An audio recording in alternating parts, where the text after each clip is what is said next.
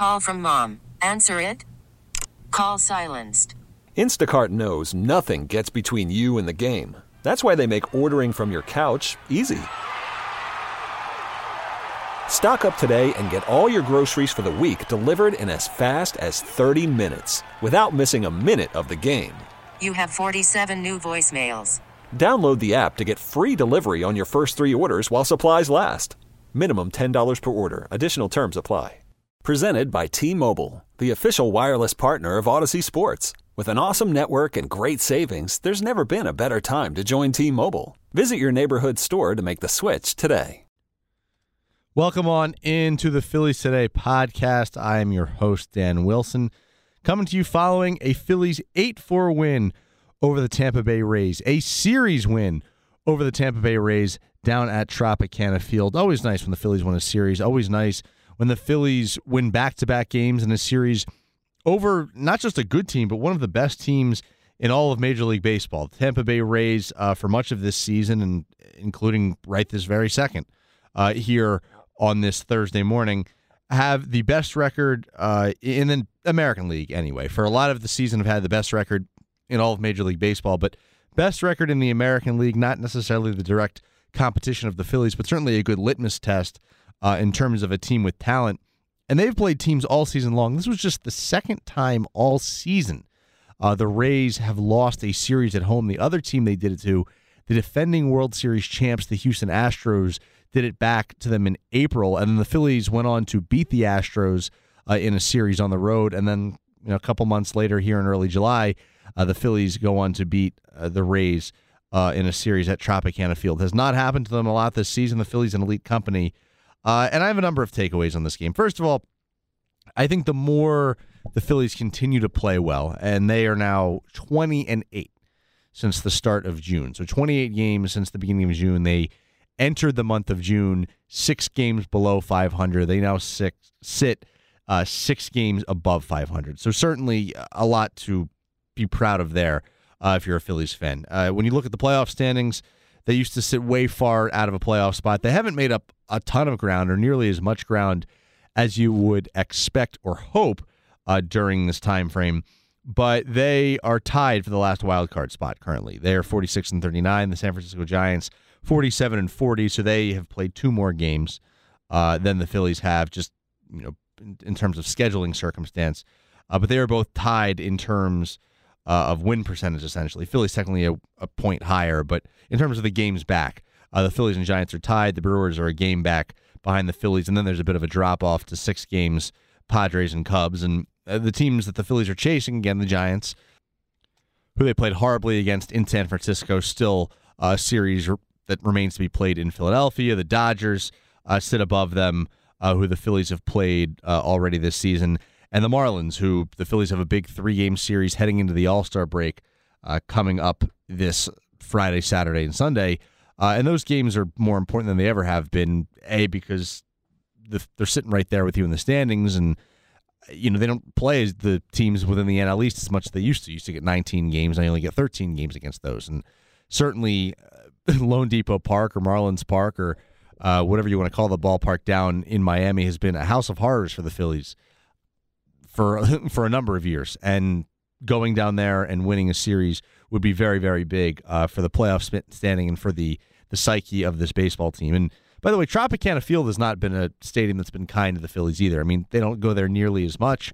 It's now going to be once every other year. And in the days of old interleague play before last year, they were only going there, once every 6 years in some cases. And they played there in COVID because of the weird bubble rules. But still, they were bad against the Rays. And again, I get it. And the Rays have been a really, really good team. But the Phillies have not had a lot of success at Tropicana Field. And they have maybe had 2 of their best wins of the entire season these past couple of games. You go back to Tuesday's game on July 4th, Aaron Nola in a spot where I would not guess the faith of the fan base was high for Nola in a spot like that. Phillies, vibes were kind of down, momentum was down, energy around the team was down after losing 2 of 3 to Washington. You're coming off an off day, and it's like, all right, they're going to lose to Zach Eflin, and Nola's going to come out and maybe he struggles to get through 6 innings, allow 4 or 5 runs, and he's disappointing.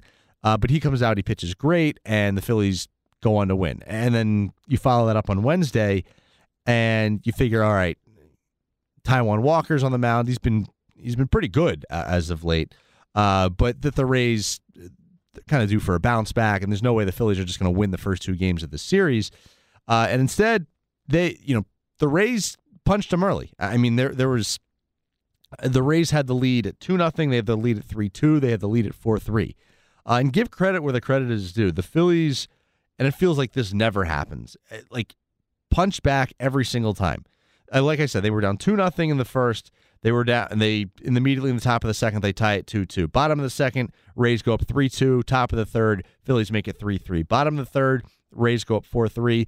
Top of the fifth inning, they didn't respond in the fourth, but in the fifth inning, they go up 5-4. Sixth inning, they go up 6-4. Seventh inning, they go up 8-4, and they never looked back. And all things considered, Taijuan Walker was pretty good in this game. His line goes 7 innings, 4 runs, so it was not technically a quality start, not one of his better starts of the season, just when you look at it from that standpoint, but more on him later because he was one of my takeaways in this game. My first takeaway from this game and from this series in general, but really from Wednesday's game, is that the Phillies have just done the little things extremely, extremely well. And when I say the little things, I mean things as simple as turning double plays. They had 3 of them on Wednesday night. 2-out hits. There was, sometime there was an inning on Wednesday night where it looked like they had nothing going at all. And then, a 2-out single leads to another hit and that guy drives him in. And that's the kind of thing where you say to yourself, okay, they're not giving up on innings. And despite there have been many games this season where I feel like they're giving up on at-bats and they're swinging early in counts and 2 outs, you can get up and get something out of the fridge because the Phillies aren't going to be doing anything with this inning at all. That was not the case on Wednesday night. You had to stay and watch each and every at-bat the Phillies had because they kept it competitive, they kept it interesting, and they kept you glued to the TV, frankly, because that's what the Phillies offense did. They made the Rays pitchers work. They went through, 1, 2, 3, 4, 5, 6 different Rays pitchers. The plan for the Rays was that Yanni Chirinos would be the bulk pitcher, but he only goes 2 2/3 after Zach Lytle went 2 innings, and then each guy in their bullpen after that, no one went more than 2 innings. So they, I know Kevin Cash has been known to manage games a bit differently, but the Phillies got deep into their bullpen and have gotten deep into their bullpen within the first 2 games of the series, which is huge. I mean, that is a huge, huge thing, especially when the Phillies looking for a series sweep on Thursday. They've burned through a number of the relievers, not necessarily the high leverage relievers for the Rays. They like to preserve those for cases in which they're winning and they're looking to attack and win that game. But as far as so far, like they've burned through all of their, I'll say, middle to lower leverage relievers so far in this series just by grinding out at bats, just by making the Rays work.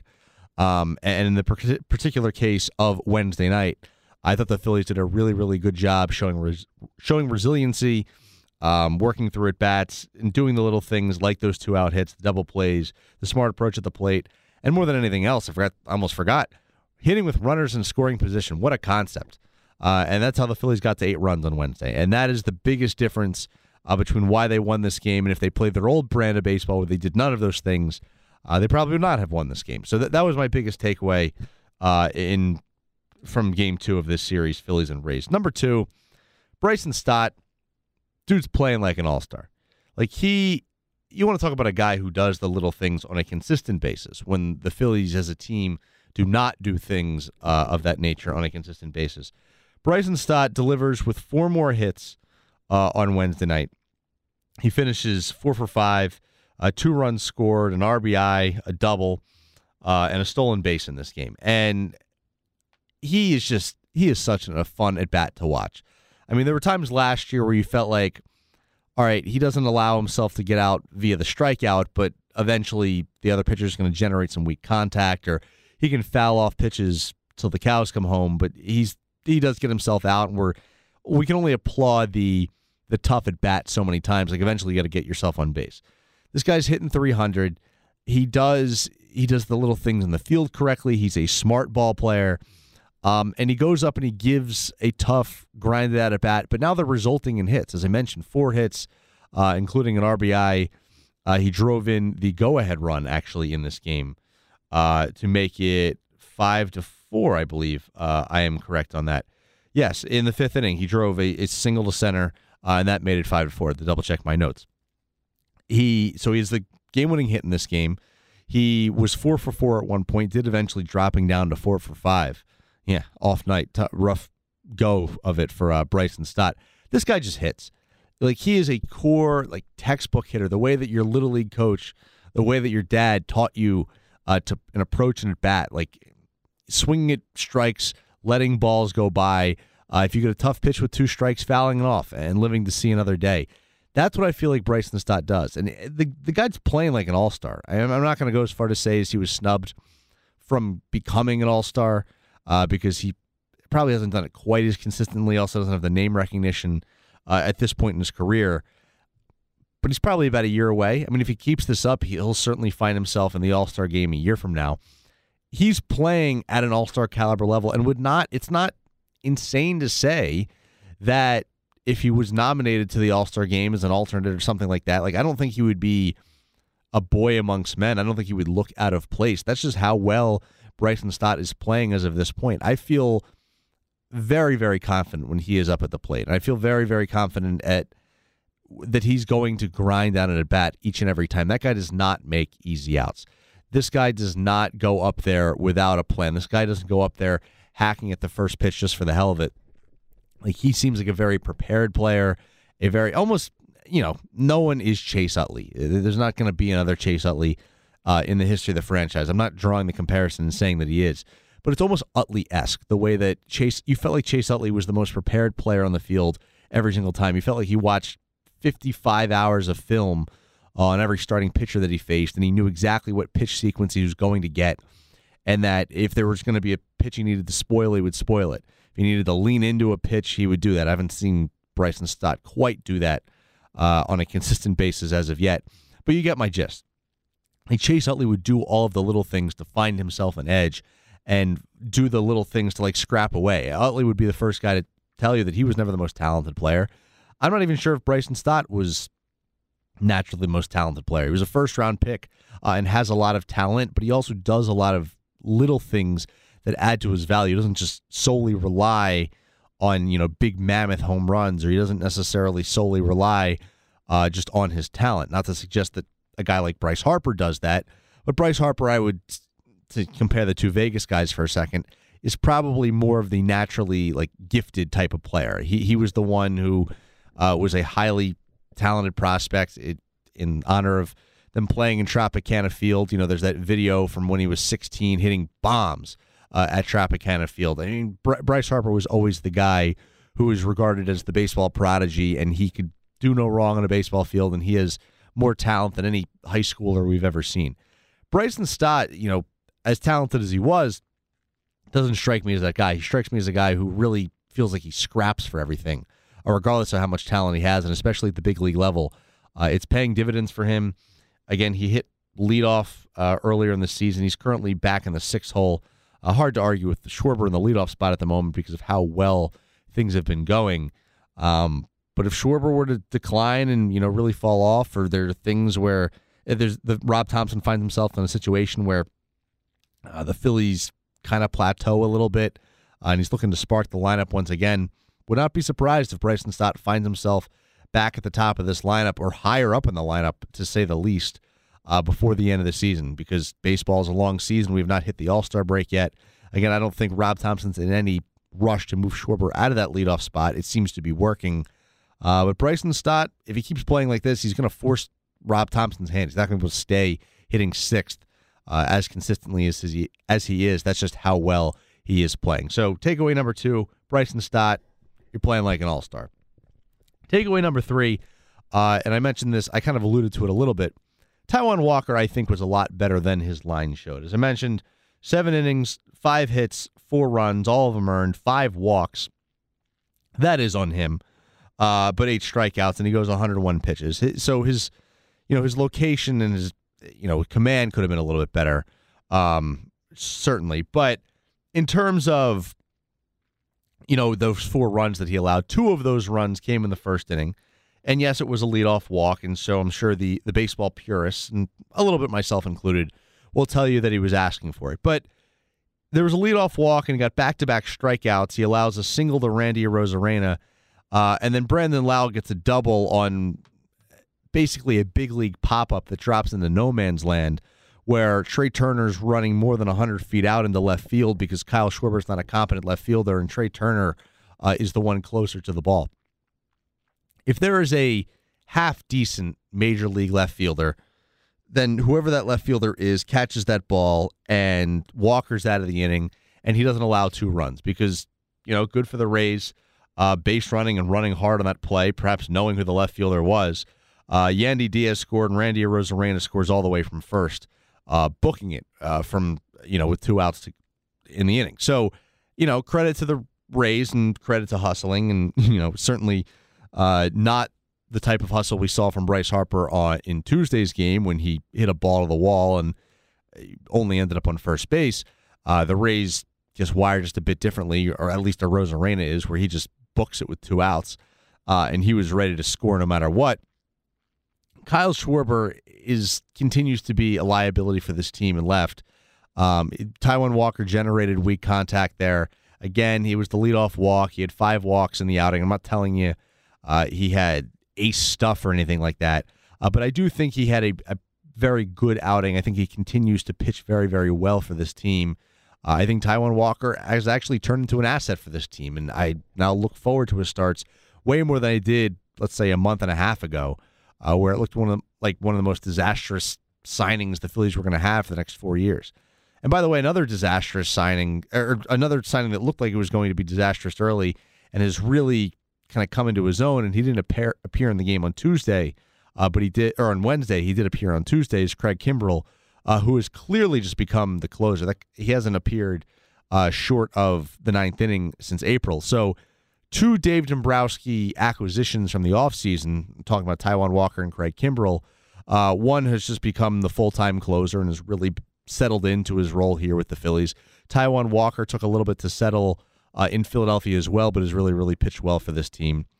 And again, the early returns, and myself included, I thought Dave Dombrowski did not have a good offseason at all. I thought that some of the moves he made, it looked like they were not going to pan out or things weren't going to go well, and the 2022 Phillies that was going to be their peak, and they're going to kind of come back down to life here. And they're still vying for that wild card spot. I'm not declaring that they're headed back to the World Series just yet, but if I'm going to rip him, I'm going to rip Dombrowski 2 months ago when his moves are not working.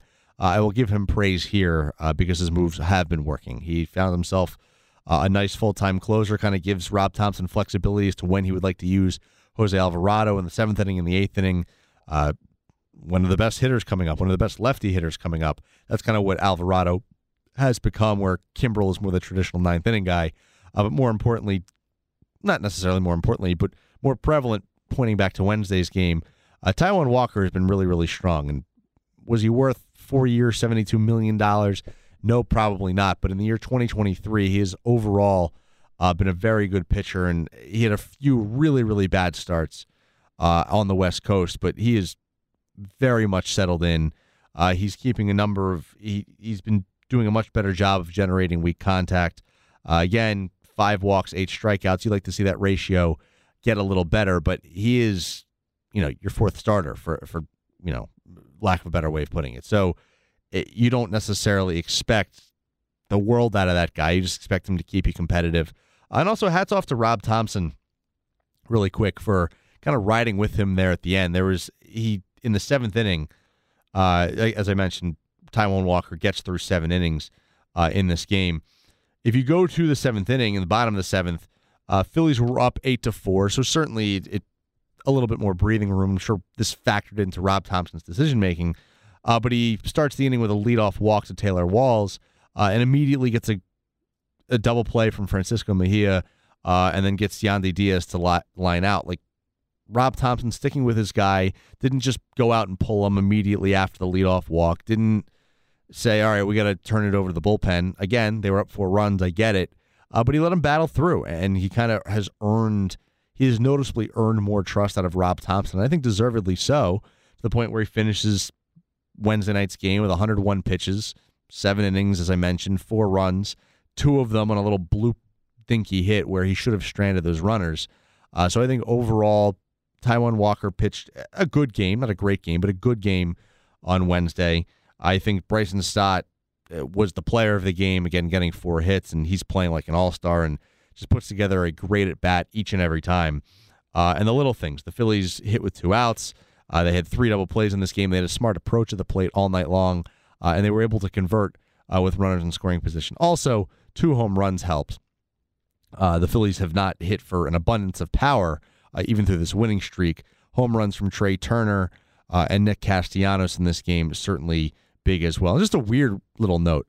There were 2 home runs in this game, one by Trey Turner and one that was hit by the Rays.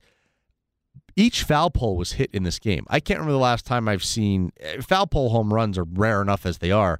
Trey Turner in this game hit a ball off the left field foul pole, which I believe is 315 down the line. That was far up on the pole. Still kind of just got it down that short porch, I guess, if you could say. And for the Rays, the Luke Raley home run in the bottom of the 3rd inning that gave them a 4-3 lead went high up on the right field foul pole, which I believe is 325. So both foul poles were hit in this game. I don't know if I've ever seen a baseball game where both foul poles were hit, and I don't know if anyone will ever see it again. That is pretty obscure, pretty specific. I don't know if you'll ever see 2, even if it was the same foul pole hit twice in the same game.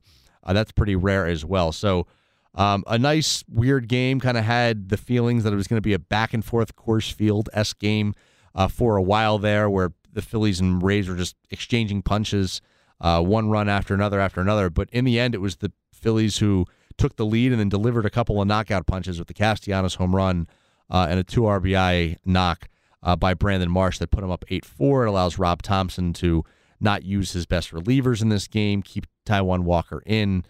He turned it over to the bullpen first with Gregory Soto, the fresh haircut Gregory Soto, who had not pitched since the Phillies were at Wrigley Field last week.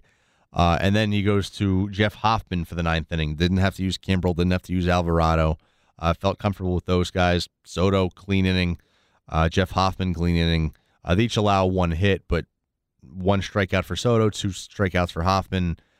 Pretty stress-free experience going to those guys. So a nice win for the Phillies, nice back-to-back wins for the Phillies, and a nice series win here for the Phillies. So that'll do it for today's episode of the Phillies Today podcast. Again, series finale coming up later today, 6:40 start down at Tropicana Field. It'll be Christopher Sanchez for the Phillies, Sean Armstrong for the Rays. Again, you don't always feel great when the Phillies have that 5 spot going, but Christopher Sanchez has been a pretty solid option ever since he's come back up to the big league club. So hopefully the Phillies can get a series sweep and then ride that momentum into Miami. Again, this has been the Phillies Today podcast with your host, Dan Wilson. I'll talk to you next week. This episode is brought to you by Progressive Insurance. Whether you love true crime or comedy, celebrity interviews or news, you call the shots on what's in your podcast queue. And guess what? Now you can call them on your auto insurance too with the Name Your Price tool from Progressive. It works just the way it sounds. You tell Progressive how much you want to pay for car insurance, and they'll show you coverage options that fit your budget. Get your quote today at Progressive.com to join the over 28 million drivers who trust Progressive. Progressive Casualty Insurance Company and Affiliates. Price and coverage match limited by state law. T-Mobile has invested billions to light up America's largest 5G network, from big cities to small towns, including right here in yours. And great coverage is just the beginning. Right now, families and small businesses can save up to 20% versus AT&T and Verizon when they switch. Visit your local T-Mobile store today.